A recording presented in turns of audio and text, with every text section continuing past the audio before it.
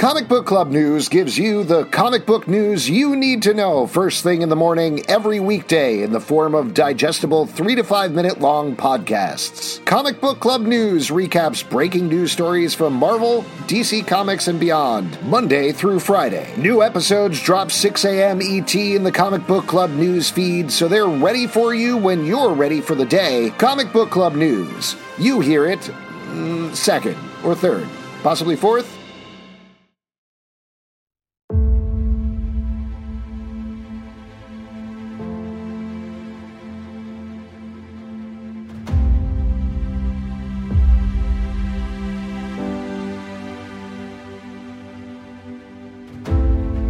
Welcome to Marvel Vision, a podcast about Marvel, the MCU, and right now, a couple of news updates. I'm Alex. News updates, I'm Justin.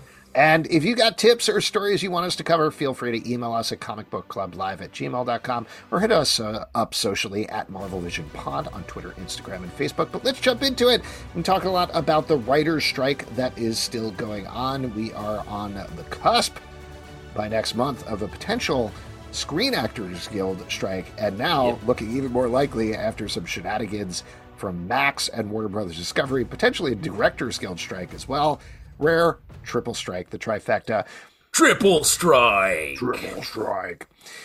But this is continuing to affect Marvel productions. The newest ones that we've heard about are that both Thunderbolts, which was getting ready to film next month, and Wonder Man, which was currently filming in Los Angeles, have now both been halted by the writer's strike. They are not happening. A couple of other little updates. Captain America 4 is still in production and still filming, and perhaps most worrisome to me, I would say, Deadpool 3 just started filming in London, even though the writer's strike means they can't write or change anything while they're doing it. Yeah, there were a lot of posts when that was sort of out in the news that it was like, well, he can't change any single line. Ryan Reynolds cannot improvise a single bit in the performance. And I would be worried about that as a Deadpool fan. So it is, unless, I mean, maybe these movies are being smart and they're filming action sequences or whatever, like ancillary things that aren't like the fun scenes that we need talent to be at top tier for. Because like, I think SAG, Screen Actors Guild, will strike. The strike authorization order, which goes out to all SAG members. I'm a SAG member. I signed it, voted yes for strike. The amount of SAG members who are going to vote yes is going to be high. The Writers Guild, it was like 97.5. I think SAG's going to be in that ballpark. And to your point, to mention what you sort of set up, Max posted their credits when it went from HBO Max to Max. Got rid of directed by credits and creators, as if everyone is like working together in the same role, as if to make a TikTok in the feature films that we've loved for years. And the problem, there are two problems with that. A, it sucks. It's bad for people, but that's a legally binding. The union it's a mandated credit. So you literally can't say that Martin Scorsese didn't direct the movies that he directed. You have to say credit him as directed. And to mention more about this news story, Max then, after the WGA and DGA got together and released a very strong statement about we're not having this, which I know I set this up a little bit before, but the DGA was kind of sitting by the side. Like the impression was are they going to strike? Are they not going to strike? I don't know. Well, and because the DGA is in negotiations right now with the studios. And so they are, and apparently the studios, this is all a little bit rumor milly. They have been offering more residuals, things that the Directors Guild wants. Directors Guild, much, much smaller than the other two guilds, SAG being the largest. So like they're easier to sort of appease is the tradition. And they often do make a deal while the WGA and SAG, and WGA mostly strikes more often.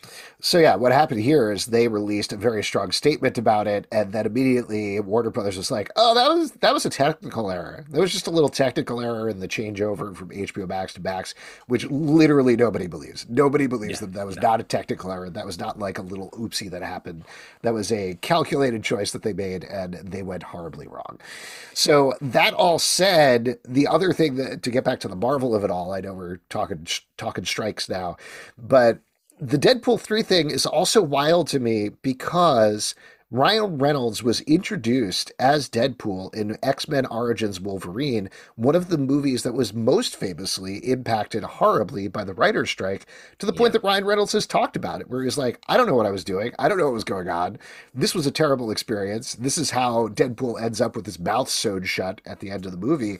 And this is why hilarious. he did the Deadpool movies to begin with. This is why he like lobbied so hard to do them. So to potentially bookend that experience, which is another thing that could end up being entire garbage because he can't actually tweak it in the way that he needs to tweak it. That's a real bummer. But to your point, it may just be them banking the big sequences over the next month in advance of the strike, so at least they have something that has been filmed when everything shuts down. Yeah, to be clear, once SAG strikes, everything shuts down. You need actors to do anything. The It's directors not could like just they can get a lot of landscapes or something. yeah, yeah, true. And I love a superhero movie that focuses on Mm-hmm. the landscapes. I mean, that's what Eternals was, wasn't it? Pretty much. Good bird. The To be clear, we've said this a couple of times on previous podcasts, but 100% standing with the writers of the WJA here. Frankly, even though we're Marvel fans, I am glad that Thunderbolts and Wonder Man are shutting down. That's good stuff. The other ones, which I didn't even realize were necessarily in the writing stage, but in a interview with Phil Lord and Chris Miller, I think in THR, maybe they very briefly talked about the live action spin-offs of Spider-Verse. Spider-Man Noir and Silk are both supposed to be live action shows that are currently being developed over at Amazon. The writers' rooms for both of those have been shut down as well. So Hmm. good. There you go. Good. Let's move Got on. to do it. Let's move on to something else. This is Florence Pugh in an interview. Pew Pew in an interview with Time Magazine says that the indie film community was very pissed when she joined Marvel. The full quote is, so many people in the indie film world were really pissed off at me. They were like, great, now she's gone forever. And I'm like, no, I'm working as hard as I used to work. I've always done back-to-back movies. It's just people are watching them now. You just have to be a bit more organized with your schedule. True. Yes. I mean, I get it. I feel it's like we don't have selling out really anymore because I think as a culture, everyone's like, no, selling out is the whole point. Back in the 90s, it was selling out was bad, especially in the music industry. But I think this is the modern version of that. They were like, well, we lost her. She's in it for the big wins and the money now. But I think as an actor, it's very easy to do one for them, one for me. That model is like what I think what I want to see in all of my favorite actors. Do a big movie that we get to see you do all this crazy stuff, even if it's not maybe as good as you want it to be. And then do a movie that's great and personal and intimate and more on the indie Well, I side. think that was always the idea, right? Like that's what they had talked about when everybody signed up for Marvel, that they were great. We're going to get all this money and be able to do it. Taking an even further step back, I think about the story all the time where George Clooney, after he did Batman and Robin, he talked to his, oh my God, not tax attorney, whatever it is, accountant. There you go. Accountant? He Yeah. talked to his accountant and was like, okay, how am I doing here? And the accountant was like, well, if you never want to work again for the rest of your life, we can make that happen. And then George Clooney says, great, now I can do what I want to do. That's good. Yeah. And obviously he's made a lot more money, he's made big movies, etc., but he's definitely been doing what he's doing. I think what people are responding to here with Florence Pugh is the first generation of Marvel actors did kind of get lost in this. Like Robert Downey Mm. Jr. right now, like over a decade later, I think is finally working himself back to a place where he's doing an HBO show. He's been producing things for a while. So he is getting back on the ground and doing the things that he quote unquote want to do. But it took a decade of him doing it for them for him to do it for him. And Yeah. Mark Ruffalo, I think, has seen the same sort of thing. Scarlett Johansson, maybe a little less so. I think she's been more smarter about it, but also she's leaded to a lot of bigger action movies and that whole idea at the same time. So I think that's what people are scared about. But this next generation of Marvel actors, at least at the current time, they're doing one thing. You know, they're Yeah. not signing up for 14 Avengers movies. Maybe they are, but clearly it's being spaced out in a different way. So they have time to do these other things. Yeah, I think it was a little bit of a unique situation, the Robert Downey Jr. of it all, because he was in everything all the time. And it just, the whole thing was him. You know, he was in the first, his tone and way of talking sort of became the Marvel method going forward. So, like, it makes sense that he was literally consumed by it. But to Florence's point, like if you want to work harder or work more, there's space there. You can carve out, to make an indie movie, like smaller budget, say it's like, a 13-day shoot, you can carve that out of in between your larger Marvel projects. It's just a lot of people are like, I'm going to take those 13 days plus whatever pre-production there is, and I'm going to go on vacation rather than jump right into something else. Yeah, which is okay too. Go on vacation. Definitely. I'd love to go on vacation. That sounds nice. Here's something that is not taking vacation is Venom 3 is also planning on filming next month despite the impending strikes, and they've just locked down a cinematographer. Now, the headline for nerds like us is it's the cinematographer from Justice League as well as Zack Snyder's Justice League, both versions. But I will mention this is a guy who also did the Battle of the Bastards episode on Game of Thrones. He directed The Crown, Sherlock, House of the Dragon, and again, filming begins next month.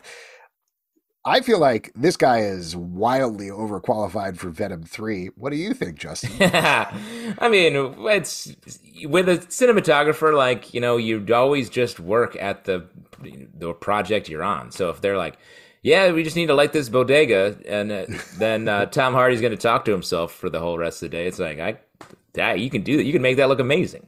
Yeah. It's easy. I guess so. It's just when I heard the Justice League thing, I was like, oh, all right, that makes sense. And then I looked at the rest of the credits and was like, why is this guy doing this? Oh my God, money, I guess. Well, and like at the end of the day, it's sort of you do just like what we talked about with Florence Pugh. You do some of like, oh, I want to make this look a particular way and sort of a more creative execution of it. And then some you're like, just need to make this look like a superhero movie? No problem, Bob. And just to mention, Florence Pugh, amazing cinematographer. Really beautiful cinematography she's done. She only uses her cell phone camera. She does. It's really. Have you seen these new iPhones? These new iPhones, they're so powerful with the camera. It's a whole film crew right in the palm of your hand. Sorry, by the way, fuck me for saying that. This week's episode is sponsored by Apple. Apple, the best company that's ever existed. Please check out iPhones. Florence Pugh filmed that whole Chris Pine spitting incident. It's beautiful. Oh my God, gorgeous. She was in it, but she took her iPhone, she threw it on a boomerang. Well, she set up all the cameras ahead of time. She had a little edge light. Have you seen her prank show, by the way? Oh, it's really fun. Pew's Clues. Pew's Clues. Pew's Clues. And there's a lesson at the end of every one, which I love. It's weird that it's mostly spitting pranks, though. Like we get it. We get it, Florence. Last but not least, Elizabeth Olsen has been on a press tour for a bunch of different things, but mostly her Max show. I guess we're calling them Max shows now. Love and Death.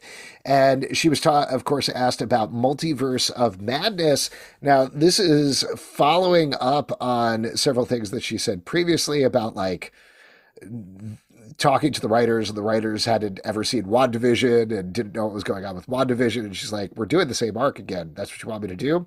All right, I'll find different ways of doing it. So she already talked about this. And this latest one, she straight up said that at a certain point, she just stopped reading drafts of Multiverse of Madness because she knew they were going to change eventually. So she didn't want to waste her time.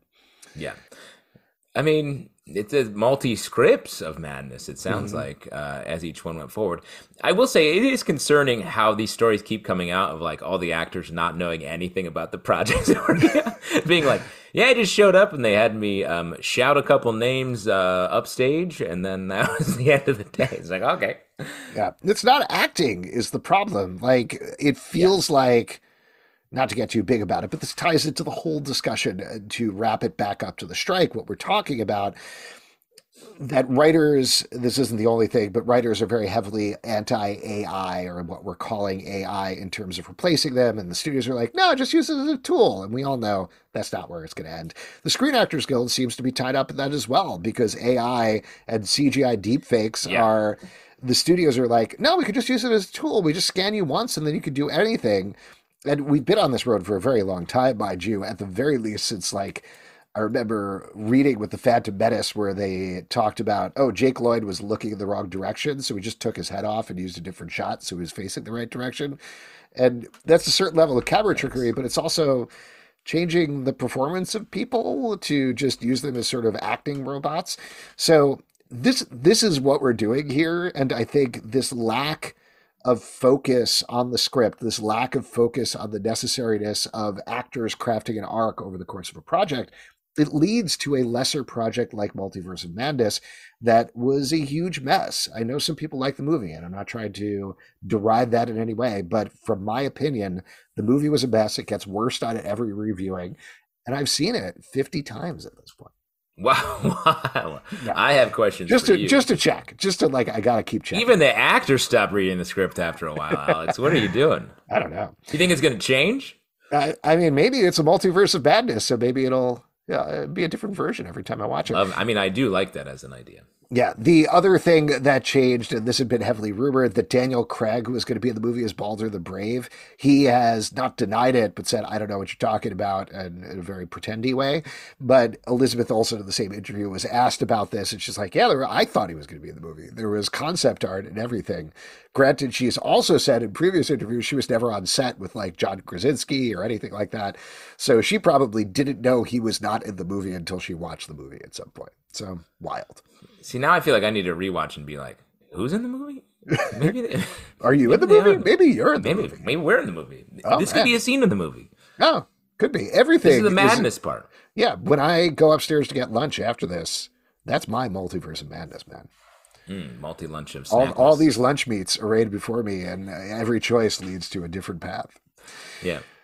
All right. If you want to support this podcast and all the podcasts we do, patreon.com/comic book club. Also, we do a live show every Tuesday night at 7 p.m. to Facebook and YouTube coming out. We would love to chat with you about the Marvel Universe. Apple, Spotify, Stitcher, or the app of your choice to subscribe, listen, and follow the show at Comic Book Live on Twitter, at Marvel Vision Pod on Twitter, Instagram, and Facebook. comicbookclublive.com for this podcast and many more. Until next time, stay marvelous. I'm just getting word that Pew's Clues will continue filming despite the strike because it's non-union and non-existent. So great for them. Good for her.